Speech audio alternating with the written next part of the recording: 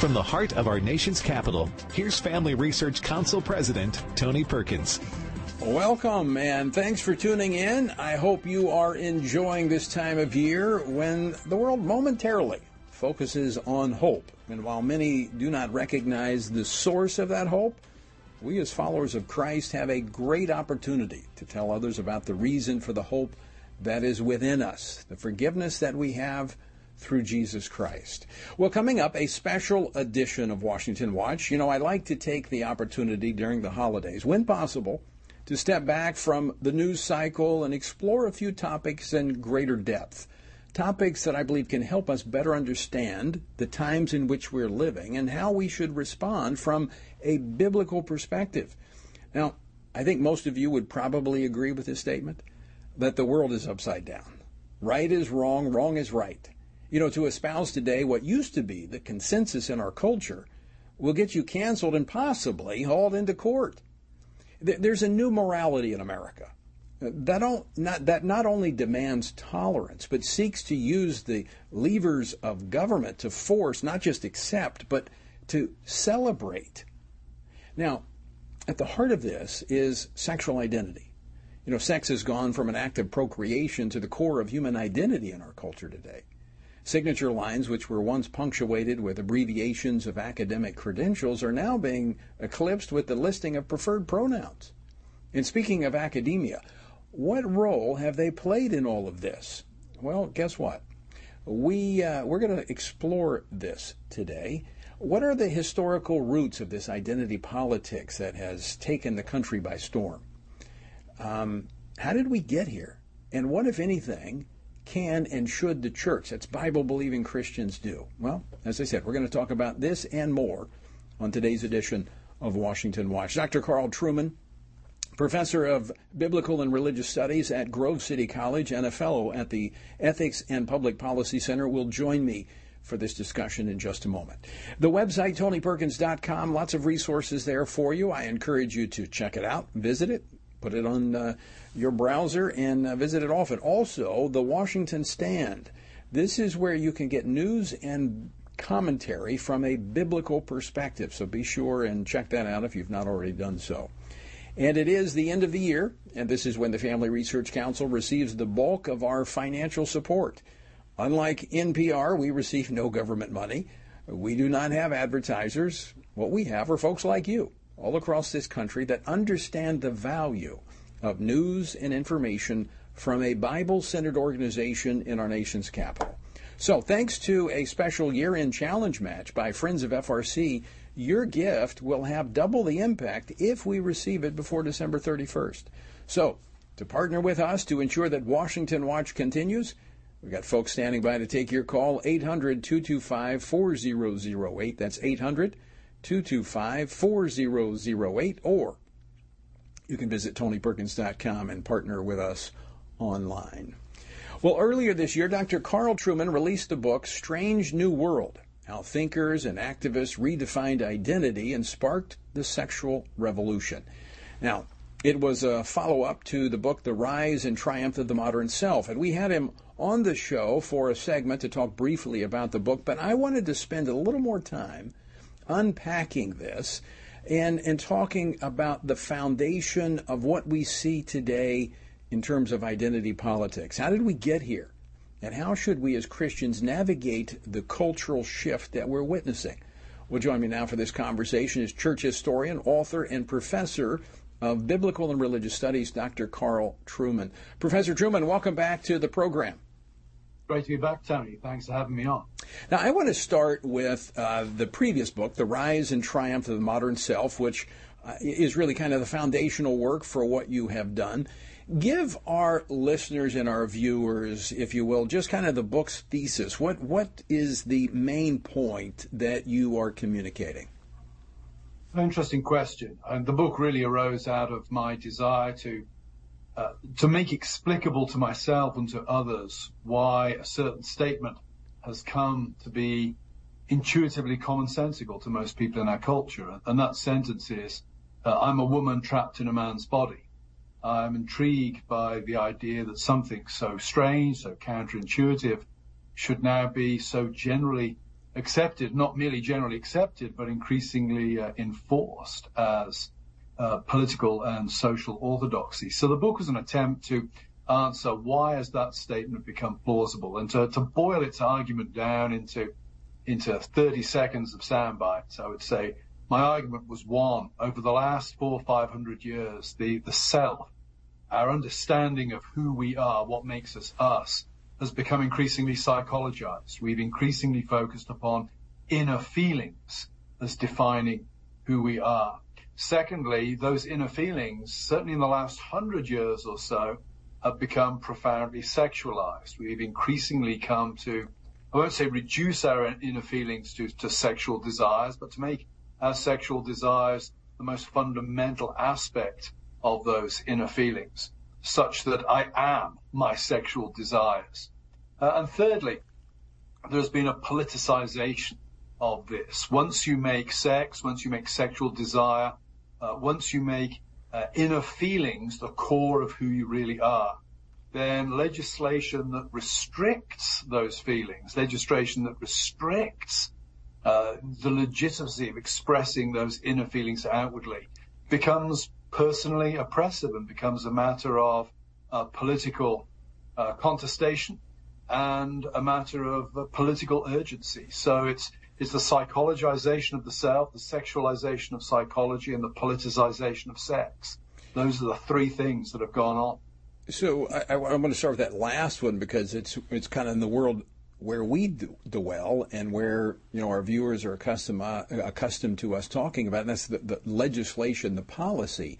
Historically, our nation has had a foundation for its policy. It is deviated, obviously, but natural law, transcendent truth, and that comes from our Judeo-Christian foundation. So if our laws are coming from those sources also become a target of this new morality.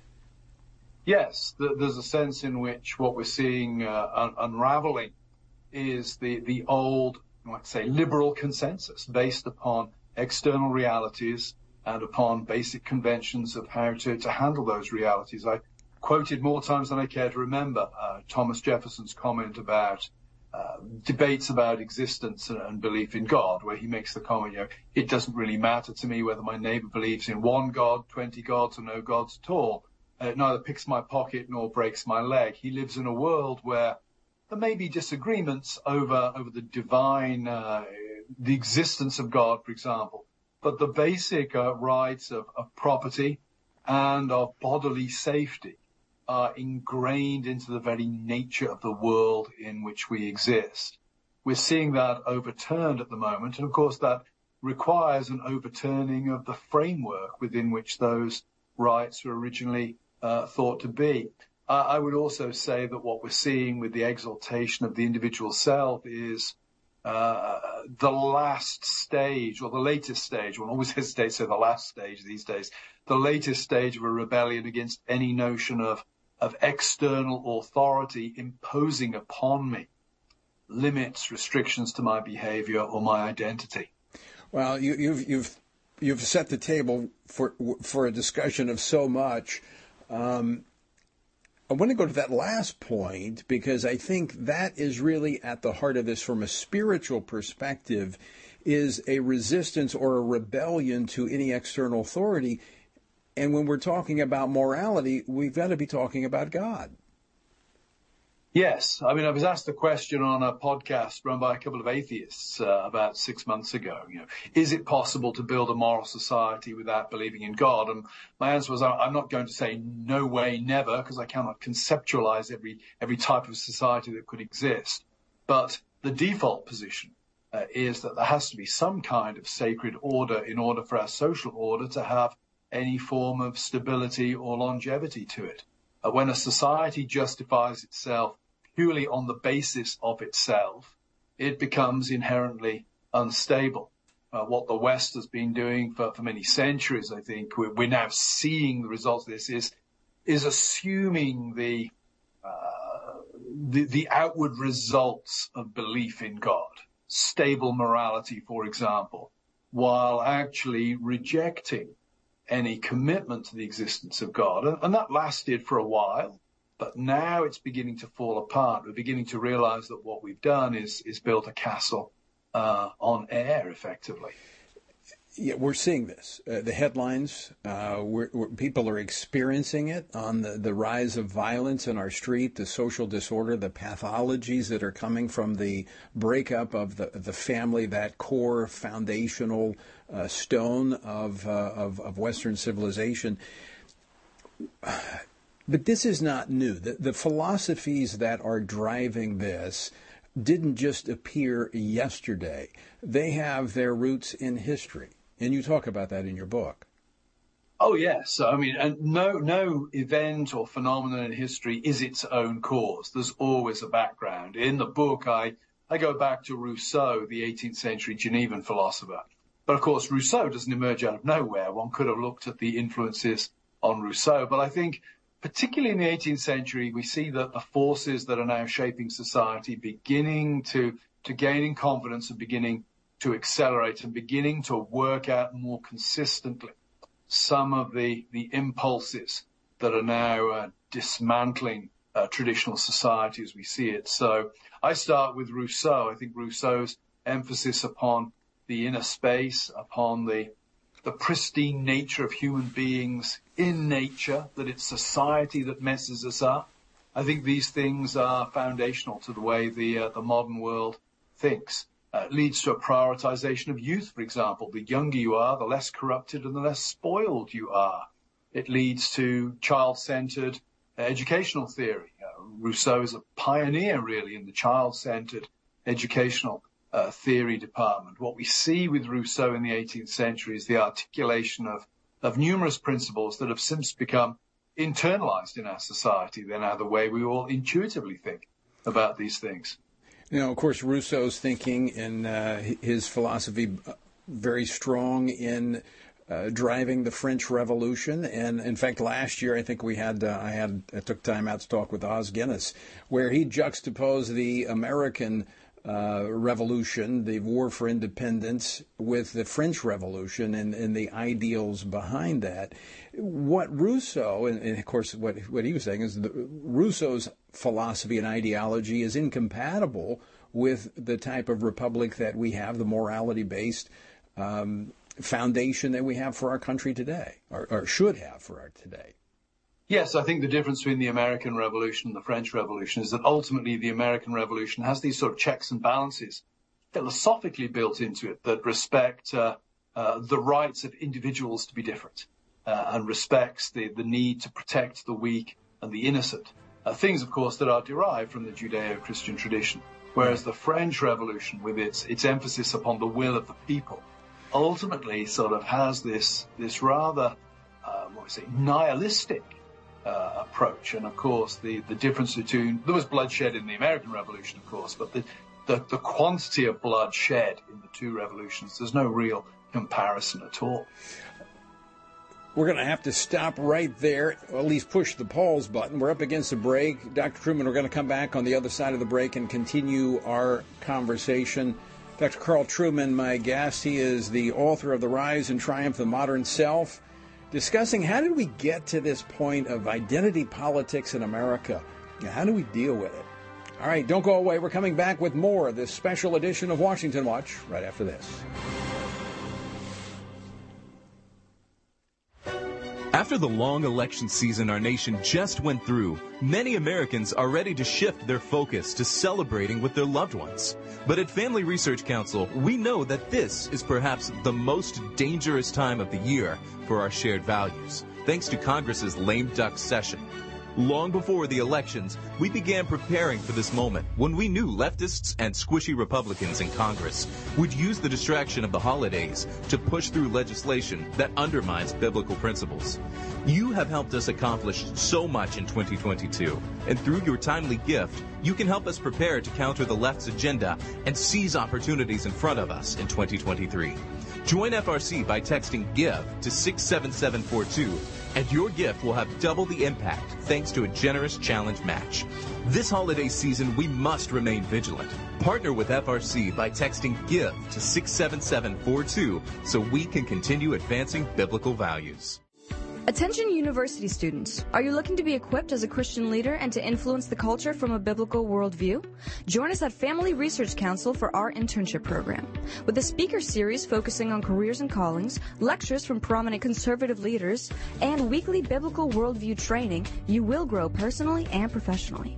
This paid 12 to 15-week program is designed to give you real-world experience and to prepare you for wherever God calls you. Apply today at frc.org/internships. Persecution of Christians is growing globally and becoming more aggressive every year. Family Research Council's Leila Gilbert, Ariel Del Turco, and Lieutenant General Jerry Boykin's book, Heroic Faith, shares stories from those who have faced religious persecution and takes a close look at the tragic circumstances Christians often face due to threatening opposition to their faith. The book's true stories of real perseverance and devotion offer encouragement and hope. Heroic Faith also provides insights into the ideologies behind the hostility and persecution, what steps the U.S. government might take to help, and how readers can best respond to the plight of these faithful believers. It is important for us to learn from our brothers and sisters in Christ who suffer deeply and do what we can to help them. You can get your copy of Heroic Faith wherever books are sold or by going to frc.org/heroic faith. Again, that's frc.org/heroic faith.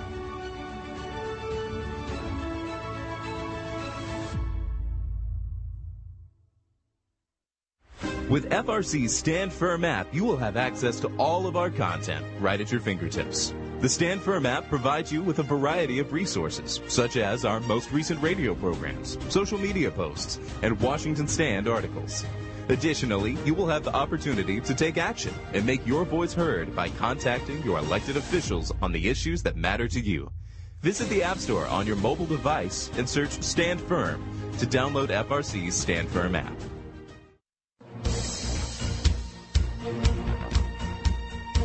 Welcome back to this special edition of Washington Watch. I'm your host, Tony Perkins. So good to have you with us. Again, if you'd like to partner with us to make sure that Washington Watch continues, we've got folks standing by to take your call.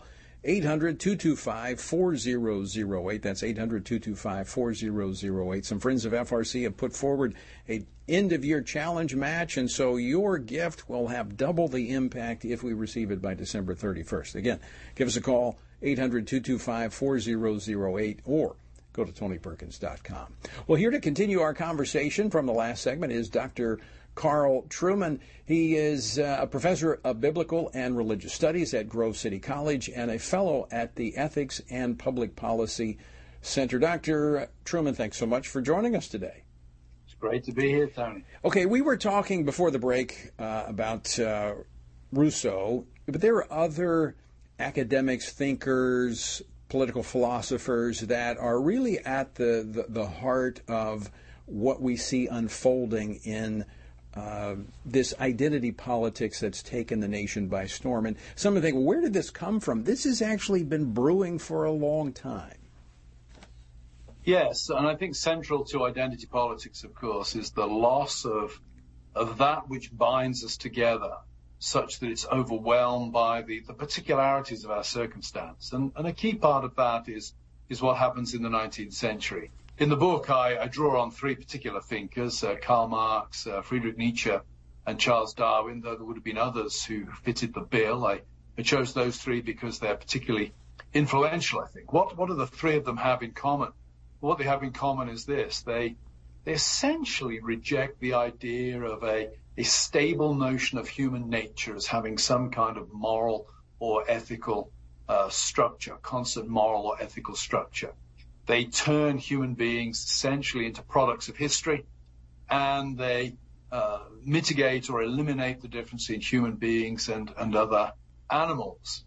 And what does that do? Well, that really, we might say, frees us up in some way to be whatever we want to be. And that lays the intellectual groundwork for much of what we see today, where particularities of social circumstance, race, for example, become more important at providing unity than the underlying unity of human nature. The Bible, of course, talks about us all being made in the image of God, and that provides something that binds me together with people from Mexico, people from sub-Saharan Africa, people from the easternmost parts of Russia. We're all human beings. Once the humanity ceases to be significant, the field is really open, therefore, for human beings to construct their own bespoke identities and to engage in conflict relative to those constructed identities. And I think the way for that is really paved by, as I say, Marx, Darwin, and Nietzsche in their different ways in the 19th century. Yeah, you're right. In The Rise and Triumph of Modern Self, self-creation is a routine part of our modern social imaginary. Explain that a little bit more. Yeah, I think it lies very much at the heart of the modern American project. What I mean is that first of all, the social imaginary refers to the intuitive framework within which we all operate. When you think about how we think about and relate to the world, very little of our thinking about the world and our relating to the world is done on the basis of arguing from first principles. Most of us imagine the world to be a certain kind of place. We imagine ourselves to be a certain kind of people, and we live on the basis of those imaginative constructions and of those intuitions that we have. We intuitively, I think, in the West, particularly in America, we intuitively think that we're masters of our own destiny. We intuitively think that we can be whatever we want to be. Well, that's self-creation. Self-creation is the idea that I'm not given an identity. It's not something that comes from without, that I have to live in accordance with. It's something I can think up for myself. Most extreme example would be the transgenderism, which I referred to right at the start. When you think about it, what is a transgender person claiming? They're claiming that not even their body has the authority to tell them who they are, but it's their feelings. It's that which lives within their body. It's their own desires. It's their own instincts, intuitions. That's the really authoritative thing. And that really is the basis of self-creation. So, Dr. Truman, let me ask you a question. How does society survive in that new that paradigm? I mean, I'm thinking, it's the time of year people like watching sports. We got football games and things like that. I mean, what if we just went on the field and we imagined what the rules were, and we just, it just wouldn't work. So how does society work that way? Well, ultimately, society cannot work that way. It cannot be a free-for-all. Somebody has to, as you use the sporting analogy, somebody has to referee this match. And what that means is that over time, certain identities will be deemed legitimate and some will be deemed illegitimate. And there will be groups, whether it's government or whether it's big corporations, that essentially decide who's legitimate and who isn't. So what we'll see, I think, and what we're seeing already, but what we will see in more dramatic ways in the next decade or so, is the emergence of what my friend Rod Dreher calls soft totalitarianism, where certain social norms are imposed. You have to, because they're so outside common sense. The only way is to use the levers of government to force you to accept it. And that's what we see unfolding right now. Yes, when you think about the enforcing of pronouns, et cetera, within our society, this stuff has to be, it's odd in that a radically libertarian understanding of what it means to be a human being will ultimately degenerate into a kind of soft totalitarian form of society. It's very, very counterintuitive to think of it that way, but it's obviously what's happening. Well, and I want to talk about that when we come back, about how we're getting there and the way that is resisted by speaking truth. But before we get to that point, when we come back from the break, I want to talk about, this is not just activists that are espousing these thoughts. You actually bring out in your book that this is deeply rooted even within our legal system as it's emerged from the academic world. We're going to talk about that. Dr. Carl Trueman, my guest, talking about His book, The Rise and Triumph of the Modern Self. We're going to continue this conversation on the other side of the break. Be sure and check out the website, TonyPerkins.com, and give our folks a call. They're standing by to talk with you if you'd like to partner with us to ensure that Washington Watch continues. That's 800-225-4008, 800-225-4008. All right, stick around. We're coming back with more of our conversation with Dr. Carl Trueman right after this.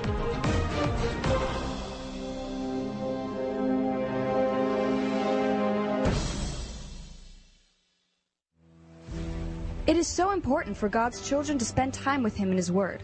But at times, knowing where to start can prove difficult. And for some, creating a habit of reading the Word daily is even harder. That is why Family Research Council offers their Stand on the Word Bible Reading Plan.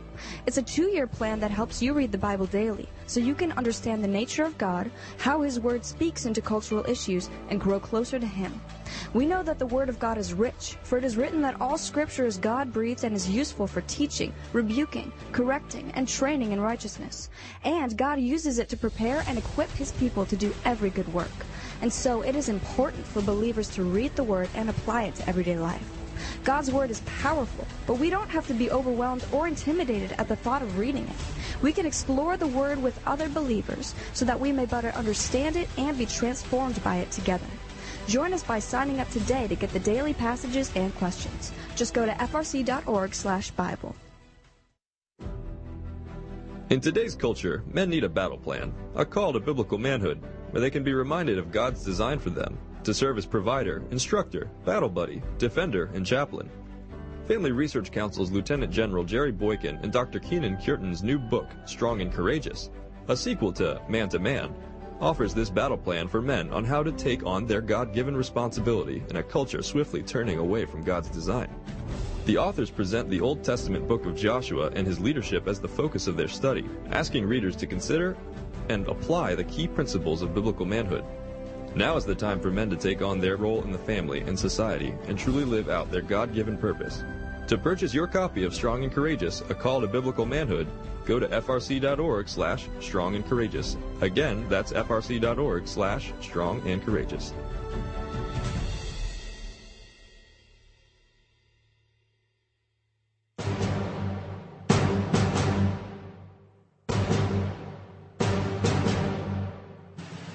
Welcome back to Washington Watch. I'm Tony Perkins. Good to have you with us for this special holiday edition of Washington Watch. Our guest for today has been Dr. Carl Trueman, Professor of Biblical and Religious Studies at Grove City College and a Fellow at the Ethics and Public Policy Center. Dr. Trueman, thanks so much again for joining us today. I've been talking about The Rise and Triumph of the Modern Self, which I think is your foundational work, but the other book that is more recent that's out is A Strange New World, How Thinkers and Activists Redefined Identity and Sparked the Sexual Revolution. Talk about that book for just a moment in contrast with or comparison with The Rise and Triumph of the Modern Self. There's a huge overlap between the two books. The shorter book actually finds its origin as a suggestion from Ryan Anderson, the head of the EPPC, who read the larger book and said to me, I really enjoyed it, but there's a problem. It's too long. I need something that I can give to DC staffers that they'll read on their morning commute. And a number of pastors had contacted me as well and said, could you boil this stuff down so we can use it in a Sunday school? Yeah. So the book originates really as that project. And one of your employees, actually, Joy Zavalik, now Joy Stockbauer, was one of my research assistants working on it. So there's a Family Research Council connection there. And this book, it really distills the arguments of the larger book into a more manageable and readable form. It does a few other things as well. I have a section on a little bit more reflection on the role of technology in the transformation of the self. So there are a few other things that I play around with in the book. But essentially, it's a distillation of the basic thesis of the larger book. And what's the best way for people to get a copy of the book? I'm still sold on Amazon, unlike my friend Ryan. I was wondering about that. No, I'm still available on Amazon, and of course via Crossway as well. So you can get hold of the book at the moment through either of those outlets. Well, folks, I highly recommend the book. I enjoyed it, and I agree. I've actually had people tell me, is there a shorter version of it, The Rise and Triumph of the Modern Self? But it was so enlightening to me. I mean, these are things that I knew, but you connected the dots. So, folks, I would highly recommend getting a copy of The Strange New World, How Thinkers and Activists Redefined Identity and Sparked the Sexual Revolution, or The Rise and Triumph of the Modern Self. Now, in The Rise and Triumph of the Modern Self, and I just happened to be reading it this past summer when the Supreme Court in the Dobbs decision came out. I just happened, I was almost on the same day, I was reading through this, and you comment on the Supreme Court case of Planned Parenthood versus Casey.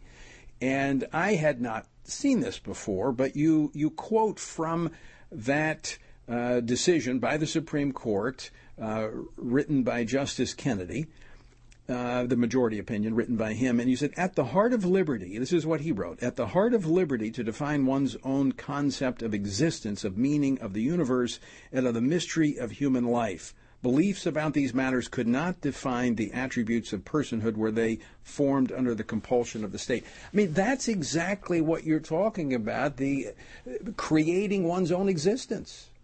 Yes, it's a remarkable statement. I mean, Kennedy really codified there a large part of what I try to argue in the book. And of course, it's complete nonsense. The state has an absolute interest in defining, or at least in pointing out and codifying what it is that constitutes life and personhood. You could scarcely have a law code of any variety that doesn't do those things. But it's I use the word loosely, it's a beautifully concise statement of what I consider to be the problem. And the fact that this was articulated by a Reagan appointee to the Supreme Court is fascinating, really. And it shows how expressive individualism, which is the form of selfhood I've been talking about here, is not a monopoly of the left or of the right. It's a more omnipresent cultural phenomenon that sits very easily with some very conservative sort of libertarian views and some very radical progressive views. So Kennedy's statement there shows that this doesn't carve up typically along normal party political lines. It permeates the academic world. I mean, that we see this throughout the literature. We see this coming out of academia. I mean, I think it's been brewing there for years, and now it is just like boiled over, and we're seeing it throughout society. Yes, I mean, you can see transgenderism would be a great example. If you'd asked me 20 years ago, what is the least plausible strand of modern post-structural theory or critical theory of which you're aware, I would have said gender theory. Mm-hmm. Of all of the critical theories, that is the most nonsensical, because there is clearly a biological grounding to the distinction between male and female. And yet that's the strand of critical theory that has become most powerful and most potent within our culture at this particular point in time. So I think that shows you one should never underestimate the power of intellectual activists to press their case. Two, one should never underestimate the gullibility of politicians and perhaps the wider public in buying into things that are nonsensical, if they happen to suit a particular purpose. You know, the scripture describes us as sheep. And we see people being led down this path of deception. But I have to ask the question, where are the shepherds? And we're going to talk about that as to what should be the church's response from a biblical perspective. Also, I want to go back to the court opinion in Casey versus Planned Parenthood, because the Dobbs decision kind of pulled back the curtain, and I think it might be what's excited the left so much that we're seeing today. All right, Dr. Carl Trueman sticks with us. We're going to be talking with him, continuing this conversation, so I hope you'll stick with us. Don't go away. Today, there are countless news outlets and so much opposing information. It can be hard to find a source you can really trust. This is why Family Research Council created the Washington Stand. FRC's online news platform with a goal to provide readers with honest, free, and timely news stories and commentaries, all from a biblical worldview. The Washington Stand is based in Washington, D.C., with a team of reporters who provide reliable information on the top issues of the day. They cover breaking news on the biggest Supreme Court decisions, share critical stories in public education, give updates on the state of religious liberty domestically and abroad, and more. The Washington Stand was created to keep you and your family informed on events that are affecting faith, family, and freedom. Stay informed and stand firm in truth by visiting WashingtonStand.com today. Again, that's WashingtonStand.com. Are you a university student, or do you know a university student? One looking to be equipped as a Christian leader and to learn how to promote faith, family, and freedom in public policy and the culture? Join us at Family Research Council for our 12 to 15-week internship program. With a speaker series focusing on careers and callings, lectures from prominent conservative leaders, and weekly biblical worldview training, you will grow in personal and professional development. You will have the opportunity to work in a variety of departments, with positions ranging from policy to communications, allowing you to gain real-world experience working directly with our experts. FRC seeks to guide interns in pursuing careers of influence so they can make a difference wherever God calls them. This paid internship offers fully funded housing in the heart of downtown D.C., giving you the chance to grow in community and experience the city. Take the next step in your professional journey and have the experience of a lifetime. Visit frc.org/internships to apply. When persecution comes, will you be prepared to stand? Throughout Scripture, believers are told that they should expect to be persecuted. In John, Jesus warns his disciples that if they persecuted me, they will persecute you also. With that knowledge, Christians shouldn't live in fear, but they ought to prepare their hearts to stand faithfully in the face of trials. Most Christians in the U.S. feel far removed from the threat of persecution, but Pastor Andrew Brunson knows persecution well. In October 2016, Brunson was held for 2 years in Turkish prisons after being falsely accused of terrorism. After a worldwide prayer movement and significant political pressure from the U.S. government, he was released in October 2018. And since then, Andrew has taken up the call to urge Christians in the West to prepare for hostility. Brunson led an 8-part video series titled Prepare to Stand to help fellow believers. Watch this important series by going to frc.org/prepare to stand.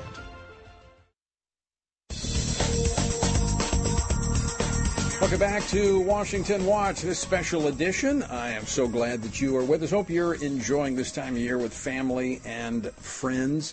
We're coming up to the end of the year, and this is when the Family Research Council, which is how you get Washington Watch, it is a product, it is a broadcast of the Family Research Council. We receive the bulk of our financial support at the end of the year, and we've got some friends of FRC who have put forward a challenge match. And so your gift will have double the impact if it's received before December the 31st. If you'd like to partner with us to ensure that Washington Watch continues, simply give us a call, 800-225-4008. That's 800-225-4008, or visit TonyPerkins.com. All right, our guest for today has been Dr. Carl Trueman. He's been very generous with his time. It's been great to have this conversation, and I'm just scratching the surface. He's a professor of biblical and religious studies at Grove City College and a fellow at the Ethics and Public Policy Center. We've been talking about two of his books, Strange New World, How Thinkers and Activists Redefined Identity and Sparked the Sexual Revolution, and The Rise and Triumph of the Modern Self. Dr. Trueman, again, thanks so much for spending time with us today. All right, 3 things I want to get to, at least in this last segment.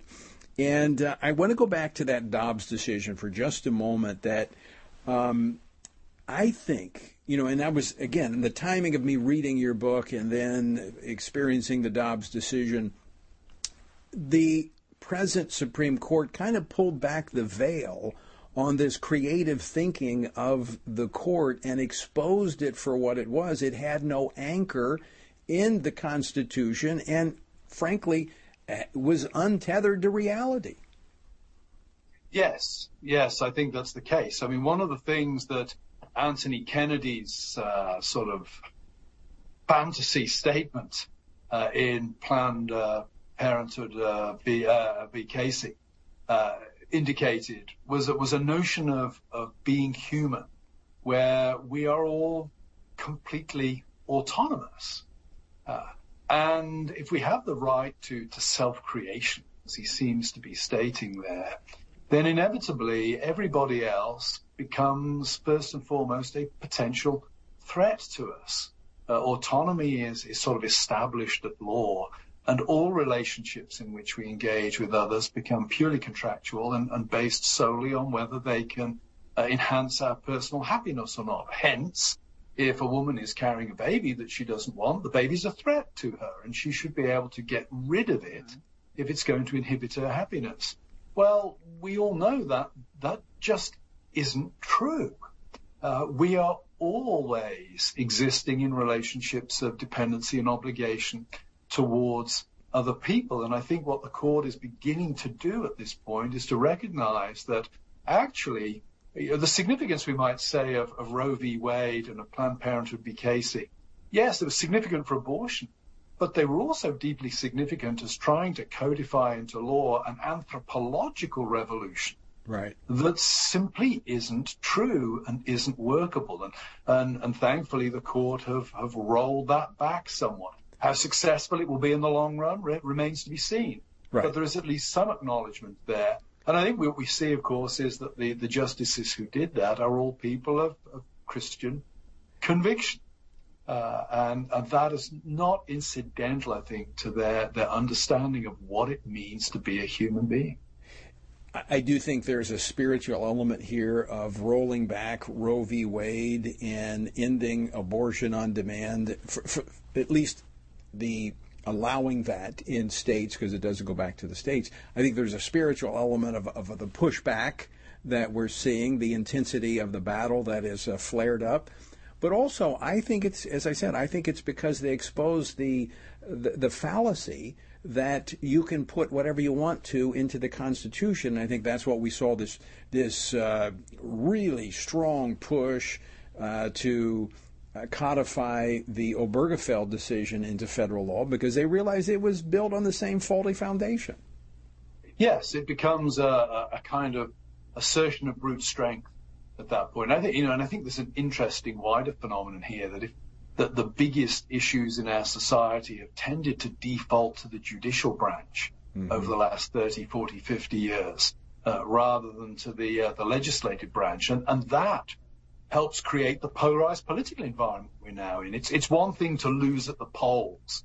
It's another thing to have one swing vote on the Supreme Court change everything. So I think there are all kinds of issues emerging at this point that are fascinating and somewhat disturbing. Well, I think the reason we're seeing the court increasingly take on these issues in the last half century is a lack of political courage and will.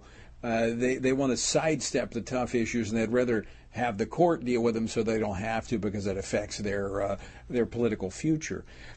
I want to go now to this issue as we were making reference to earlier about how people are being led down this path. They know it's not true, but yet they're afraid to say something in this cancel culture. They're afraid of the conflict. They're afraid of the ostracization that takes place. What should be the response of, number one, Christians? Just the average Christian out there, Bible-believing Christian who follows Christ, and then B, their shepherds, their leaders. What should be the voice of pastors? What should they be doing at this moment? Yeah, well, I would actually answer the question the other way around. I would say, first of all, Christian leadership needs to get its act in order. We need strong leadership at this point. We need ministers who are preaching the whole counsel of God, and therefore providing their people with good, clear frameworks for parsing the various issues that will cross their path, typically at the workplace. I think that's where a lot of Christians are going to feel most pressure in the coming 5 or 10 years. Do I use preferred pronouns? Not every hill is a hill that you have to die on. So Christians need good guidance from the pulpit about what the whole counsel of God requires of them, and hopefully to instill not only right thinking, but also discernment to know, yes, this is a battle I have to fight. No, this is a sideshow. This is not a battle I have to fight. So We need strong leadership. We need well-trained ministers in ethics. I think particularly in Protestantism, because the basic moral imagination of the United States has been sort of broadly Protestant for several centuries. The Protestant church has got lazy in thinking about ethics. Suddenly, as that moral imagination is disappearing, we find that we're left high and dry. We don't have that strong tradition of moral thinking that Roman Catholicism has, for example, upon which to draw to address whatever craziness the culture throws up next. So I think we need to be educating people in how to think morally and ethically. I think we need our churches to be strong communities, because if you're going to stand, if you're going to stand when pressure comes, it's always easier to stand shoulder to shoulder with others than to stand on your own. And that requires a culture of the church as a community where we support each other, where we have each other's backs. I was fascinated at how the LGBTQ movement had become so powerful in a comparatively short period of time. And part of the answer to that is they were actually a community. They coordinated, they had each other's backs, they were deeply involved in each other's lives. Now, I'm not flying a flag here for the LGBTQ community, but I'm saying I think there's something we can learn from there, that strength comes from community. Yes, well, that's biblical. I mean, we saw really during COVID, when churches were not meeting, we saw the flare up of civil unrest in our society, and I think there's a connection between the two. I think there's a spiritual connection there. But to your point on the LGBTQ community, you actually write about this in both works, about how there are fracture lines within this community. They're not walking lockstep. In fact, some of their purposes, some of their goals are at cross purpose with one another, with the various elements of the LGBTQ. So there is the very real possibility that there could be internal chaos and confusion within that movement. Yes, I mean, ironically, I'm going to be interviewed by Andrew Sullivan in the next couple of days for his podcast, who, of course, is a famous gay Catholic journalist. And one of the interesting things about Andrew Sullivan is he's been anathematized by sections of the LGBTQ community for his opposition to transgenderism. And he's emblematic of what's going on. You have the L, the G, and the B assume the importance of the physical, biological sex binary. The T and the Q deny that. What we've seen thus far, I think, is an alliance built on the idea that the enemy of my enemy is my friend. To use their terminology, white, heterosexual, heteronormativity is the enemy. As that has got weaker, so now we're beginning to see the LGBTQ alliance starting to fracture and crumble. And we're seeing people like J.K. Rowling, who would be very favorable towards the LGB, standing pretty strongly against the trans issue at this point. So that reflects, I think, internal incoherences and contradictions within the movement itself. All right, Dr. Trueman, we're almost out of time. This is a new reality. This is where we live. We see this. We see it in our schools. We see our children being taught that this is normal. As believers, number one, we've been warned. Jesus warned us that there was going to be difficult and challenging times. Now, it actually kind of did spell it out a little bit in Romans chapter 1. Paul kind of talks about where the end leads, or where this path leads to, and I think we're pretty much close to the end of chapter 1 if you follow the progression. But, Jesus over in John, when he was talking with his disciples about, you're going to be hated, you're going to be rejected, you're going to get everything that I got. But you know what? I'm telling you this so that you don't stumble, and I'm telling you this so that you can preserve your joy. I mean, we're not to be, I don't think, feel like we're embattled or that we have to hunker down. I actually think this is a great moment for Bible-believing Christians, those that are firmly standing on the truth of God's Word, because it's just a matter of time until they realize, those on the left and those that have been sucked into this, realize, you know what? This doesn't answer the big questions of life.